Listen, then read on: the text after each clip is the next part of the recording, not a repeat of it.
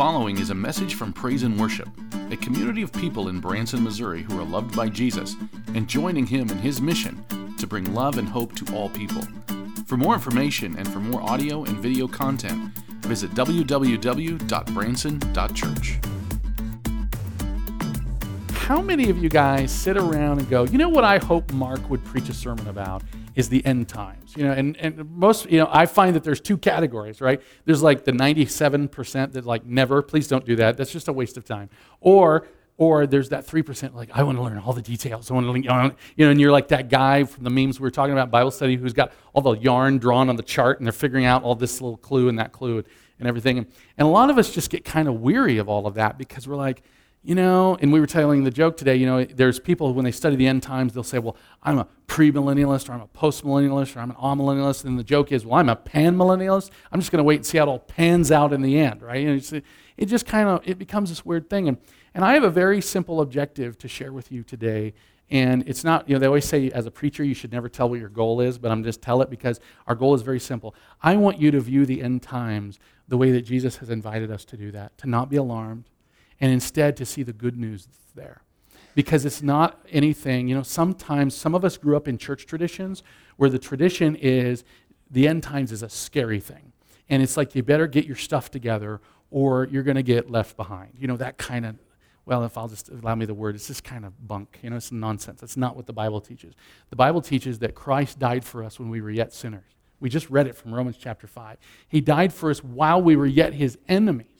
And so if that's true, then what's this business about the end times about?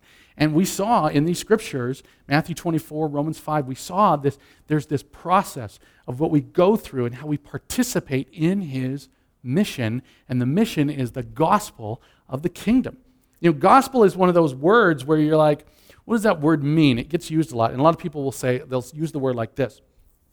When I'm talking about this, I spent 20 years in the IT world, and I was in a professional position. I was the director of operations of a training center for a while, and one of the things that we would talk about is when we say this is gospel, right? And so that's one way we use the word. It means written in stone, this is it, nobody can change it. That's not what we're talking about here.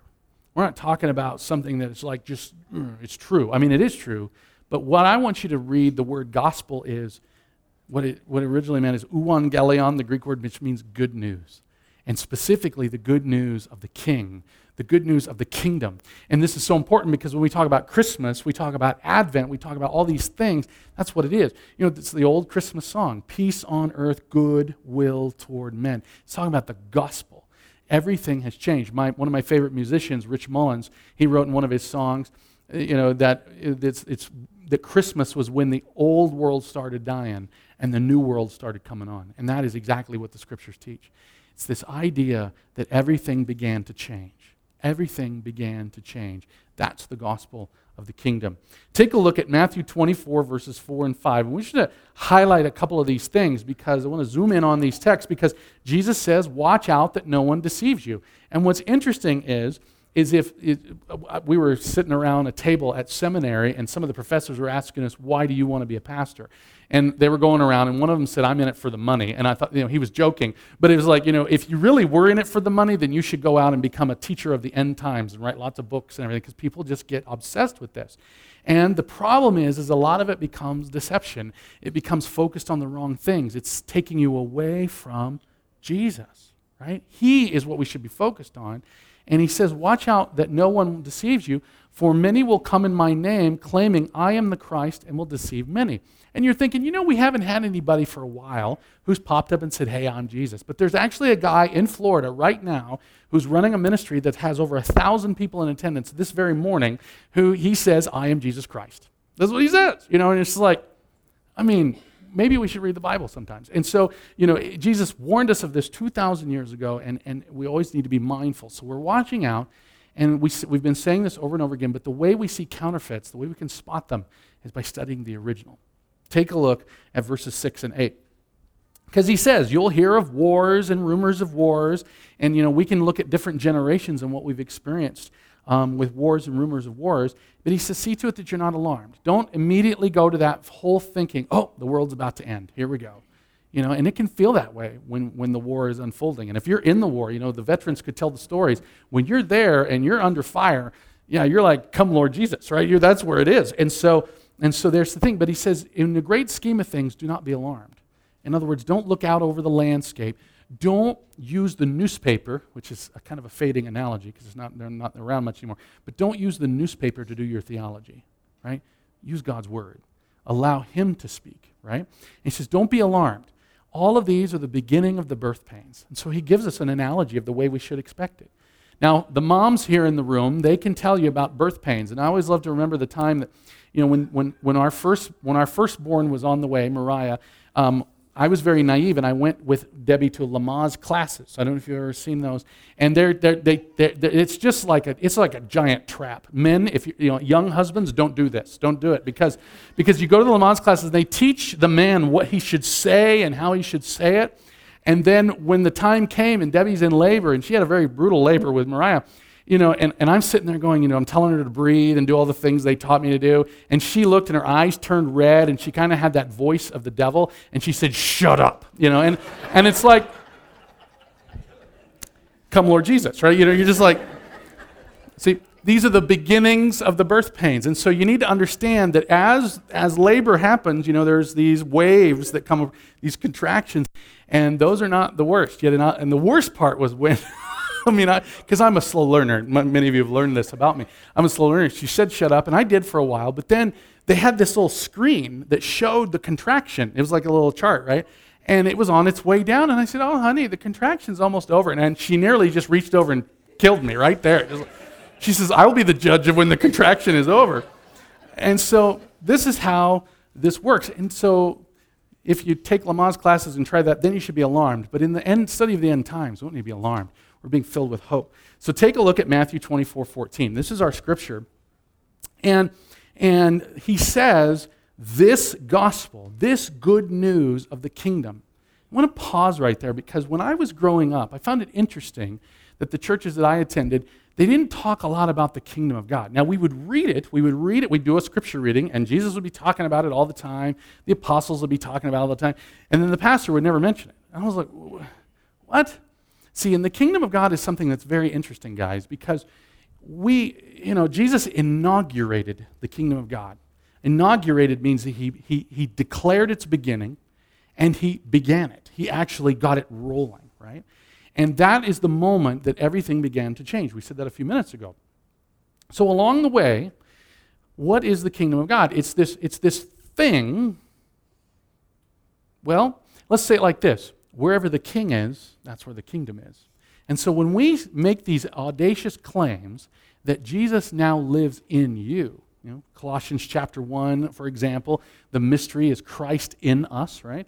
Or as Paul would say in Romans chapter 8, by the power of the Holy Spirit, therefore there is no condemnation for those who are in Christ Jesus. It's the same thing, just the other way around. It's this idea of us being in Jesus, Jesus being in us.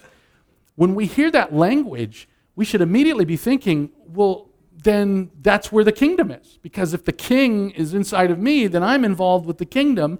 And the kingdom of God is one of these things that just spreads out all over the earth. A lot of people think that when you come to church, you come here to be made righteous. Or you come here to learn how to try to become righteous or whatever. But in reality, when the Lord comes to you, he declares you righteous. We're going to see that in a moment. But the thing I want you to know is that the kingdom of God, when we gather and then we scatter. This is our rhythm of life. We gather and we scatter. We have tension and we have relief. We have all these different things that are these realities that we live in. And the reality that we live in is that we are part of the kingdom of God. You and me. And I don't know that we often think of that. If you're like me, I look at myself, I'm like, I don't know if that's kingdom material, right? I don't know how and yet this is what he's saying. And the gospel of the kingdom will be preached. It will be proclaimed. And proclamation is something really interesting. A lot of people think preaching is when a preacher would say, be a good person. A lot of preachers say that. And every once in a while, you might even hear it come out of my mouth, right? Hey, let's be better than that or whatever. But that's not what this is talking about. Proclamation is when it does something to you. Not calls you or tells you to do something. It's when it does something to you. And what this does is, imagine, just take note of the difference. If I say to you, be a good person, you're like, okay, I'll try. Well, there's no power there. But if I say to you that Jesus has declared you perfect, that God the Father, when he looks at you, he sees perfection because of what Jesus has done for you. You see how that's a very different, entirely different thing. And it starts to do different things to you. Instead of convicting you, instead of telling you, just reminding you of what a poor, miserable sinner you are, it instead starts to say something different about you from the king. The king says to you, you're my kids. I love you. I love you. I love you. Let's see how this unfolds. Romans chapter 5, verse 1. This is the gospel. Therefore, Paul says, after having written the first 4 chapters of Romans, where there's this unleashing of this idea of a righteousness that is not of ourselves, but a righteousness that is of God. What does righteousness mean, right? Because right off the bat, he starts talking about how the impact of righteousness has played out, and he says that basically righteousness is this idea of being declared the way you ought to be. It's the way you ought to have always been. And he says, since we have been justified, which is again an old, it's NIV 1984, here we go, it's this 1984 word. Justified, the way we typically use it now is when we try to justify ourselves or justify others, right? And so when something happens and you try to get them off the hook, see, that's what this is. We have been declared righteous. We have been pronounced holy by God, by his declaration. How did this happen? Through faith, which is believing the promises of God on his terms. Because, guys, most of us struggle to actually believe the gospel. And I don't mean to say that in any kind of condescending way. What I'm just saying is we do, because we're like, God can't be that good. I mean, that's what I'm talking about. That's too good to be true. There's no such thing as a free lunch, right? This is built into our culture. And so what he's saying is, no, we have been justified through faith. We've been declared righteous, made perfect in God's eyes through faith. We have it, and there's that word, peace. This idea that the shalom, this heirene, as they say in Greek. I always remember the Greek word because one of my professors, Dr. Jeff Gibbs, he was teaching us his Matthew class, and his wife, Renee, came in one day, and she said, I'm going to teach you how to always remember the word for peace in Greek. And we were like, okay, how are you doing? And she says, just say, hey, Renee, every time you see me, and then you've learned the Greek word for peace. And so every time if you have anybody you know Renee, just say, hey, Renee, that's peace, right? That's what it is. And we love that was just fun because it made us smile. And if you met Renee Gibbs, some of you may have, she's a joyful and wonderful person. And so she actually brings peace. It's one of those people. And so we have peace with God. And peace is this idea, heirene, it's this shalom, it's this completion. It's things that, like there was a hole in the wall, just like they said in the Bible Project video, and it's something that restores the wall the way it should have been. And this is what this message says. Because of Jesus, not because of your righteousness, but because of his, we have peace with God the Father. Peace. It's this idea of restoration. You and I, how do we stand with God? This is how we stand. How do you stand before God? This is how you stand. Where do you stand with God? This is where. Please hear that. It's a proclamation. It's the preaching of the good news right here, right now. By the power of the Holy Spirit, through this mystery that we call the church, that Christ himself created when he said, on this rock, man, on this rock I'm building, right? And nothing will prevail against it, not even the gates of hell. That is the power of the gospel. And it is the power of salvation for all who believe it. See, the words go out, they hit your ears, and what happens? And that's the part that nobody can control, right? God's not going to come in there and turn you into a robot. He's just going to say, I love you. And he's going to keep saying it. And he's going to keep saying it.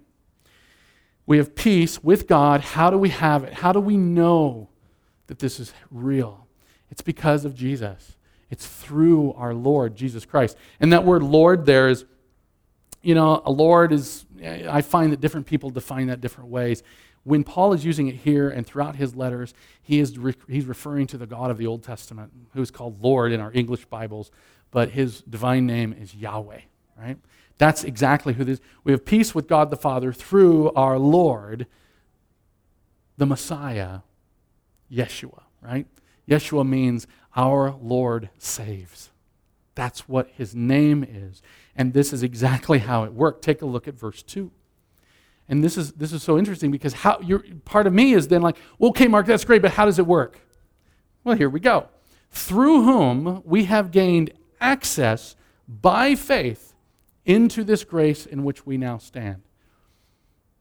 So, we were at an event yesterday, and it was at Cherry Street Baptist Church. My daughter Allie was performing, and so were several others of our folks here performing in this Play and Sing His Praises symphony, which is just awesome, by the way. A great example of God's people just getting together and doing peace together, right? What does it sound like? Well, it's harmony, right? That's what it is. And so what was interesting is I got there a little early, and I just sort of went in the back door, and I was not supposed to be in there. Right? And so I had gained access into something that I wasn't supposed to be in. And so one of the ladies came up to me. She said, "What are you doing here?" And I was like, I don't know. Because they like to keep the crowd out so they don't take all the seats, and they want to have it good for the kids and let them practice and everything. And see, it's kind of interesting because sometimes I think that we tend to feel like we don't belong in God's presence. And it's because of our behavior. And we always fall into this trap. We reduce our relationship to God to a behavior modification principle. Well, I need to be a little better before I can go to church. No, it's the opposite. The worst people in the world should be here. And it turns out I'm up front, so that way you know that I'm leading the charge on that. The worst people in the world should be here because those are the people that Jesus died for. For God so loved the world that he gave his only son, right? It's because of his love, not because of our behavior. It's because of who you are. You're his children. Hear those words. And we've gained access by faith into this grace in which we now stand. At the end of Romans chapter 8, which is 3 chapters ahead of this, there's this powerful conclusion to this whole argument that Paul's been making by the power of the Holy Spirit. And he says this: nothing can separate us from the love of God that is in Christ Jesus our Lord. And he gives a long list of various things that you might think would separate us. None of them. Nothing can separate us from the love of God that is in Christ Jesus our Lord. I want you to hear that and write it on your heart. Nothing can separate us from the love of God that is in Christ Jesus our Lord. That's the grace that we now stand in. So, people will ask me, well, do you think people can lose their salvation? Well, I think people can take anything and throw it off a cliff. I have no doubt about that. The scriptures say that different people shipwreck their faith and all these things. That's not the point. Because what they're really asking when people ask that question is, can I lose my faith kind of like I lose my car keys? Can I accidentally lose it? No. You can't. The love of God is inexhaustible. It is infinite. And it is all powerful. People will say, well, if God is all good and he's all powerful, then why does evil still exist? Because you and I still exist. And we've got it in us. And he is waiting. Remember what Jesus said. When will the end come? When the gospel of the kingdom has gone out to the whole world.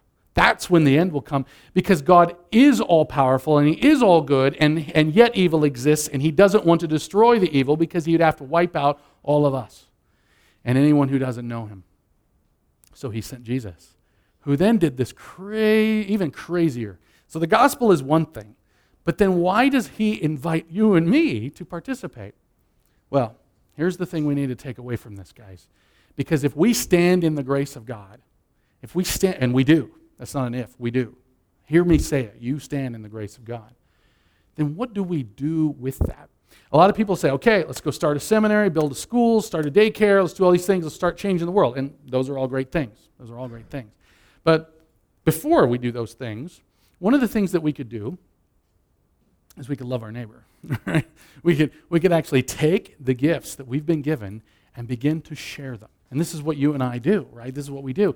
But I'm going to tell a story on Aaron. He and I talked last night because he went to work last night, and he goes, Dad, I just got to tell you, I went to work last night, and it was one of those nights when he works over at one of the restaurants here in town. It started off real quiet, and then tour buses started showing up. And you're like, whoa, in Branson, this thing happens. The tour buses show up. This happens. And so they were starting to work, and he goes, I just kind of went back in the kitchen, and I said a quick prayer. It's like, Lord, whew, here we go. And he goes, the strange thing happened. He goes, all of a sudden, the team started working together, and we were efficient, and we fed 400 people in 2 hours. And it was just like clockwork. And I said, imagine if everyone at their jobs in the world, when they faced a challenge, prayed, right, involved God Almighty in this, because that is the gospel of the kingdom. If the king is if the kingdom rather is wherever the king is, and Jesus dwells inside of you and me, what happens when we advance that kingdom in something that's so seemingly mundane as working in a restaurant, digging a ditch, building a building, teaching a class, whatever it might be, working in finance, teaching, showing people, how to tie flies on their fishing pole. I mean, all those things are, Mark, those things aren't important. We're talking about the kingdom of God. Yeah, we are. Because God cares about every single person and whatever they're doing and wherever they're doing it. And then what's so beautiful is to imagine the mundaneness of simply delivering food in a restaurant being made glorious because of Jesus' indwelling in his people. And in every other scenario, we could list what you guys are all doing. You're going over to hang out at a Christmas celebration, and you go over there and you're on your way in, and you're like, hey, Lord, help this be a really special night. I mean, just watch what he will do. Hear his promise and carry forth the mission wherever you go by simply calling out to Jesus and asking him to help you participate in his mission. Let's pray that he would help us do that right now. Father, we love you and we thank you for all that you give us. We thank you most importantly for this season of hope that you have promised to us. You said that hope does not disappoint because you have poured out your love into our hearts. Help us trust that that is true. Help us believe that you have indeed declared us perfect in your eyes through Jesus. And then help that then impact the way we see Christmas, the way we see the season leading up to Christmas, the way we see our families, the way we see our friends, our workplaces, the way we see those who have broken relationships with as well. Help us pray in the midst of that and see that the kingdom of God is something that's everywhere all the time, and it's constantly doing things and advancing and pushing back the darkness. Help us join in that and put our trust in you no matter what happens. Lord, I pray boldly that you would empower us, equip us with the ability by your Holy Spirit to think this way, to start to see that mundane things are where you are working sometimes maybe as much as any place, maybe if not more so. And when we can see with your eyes and hear with your ears, that we would be empowered to love with your heart, to participate with you, so that the end times is not an escape plan, but a fulfillment plan, a consummation of what has already been started on this green earth. And we pray this in the mighty name of Jesus the Christ, your Son, our Lord, who lives and reigns with you in the Holy Spirit, one God, now and forever. Amen.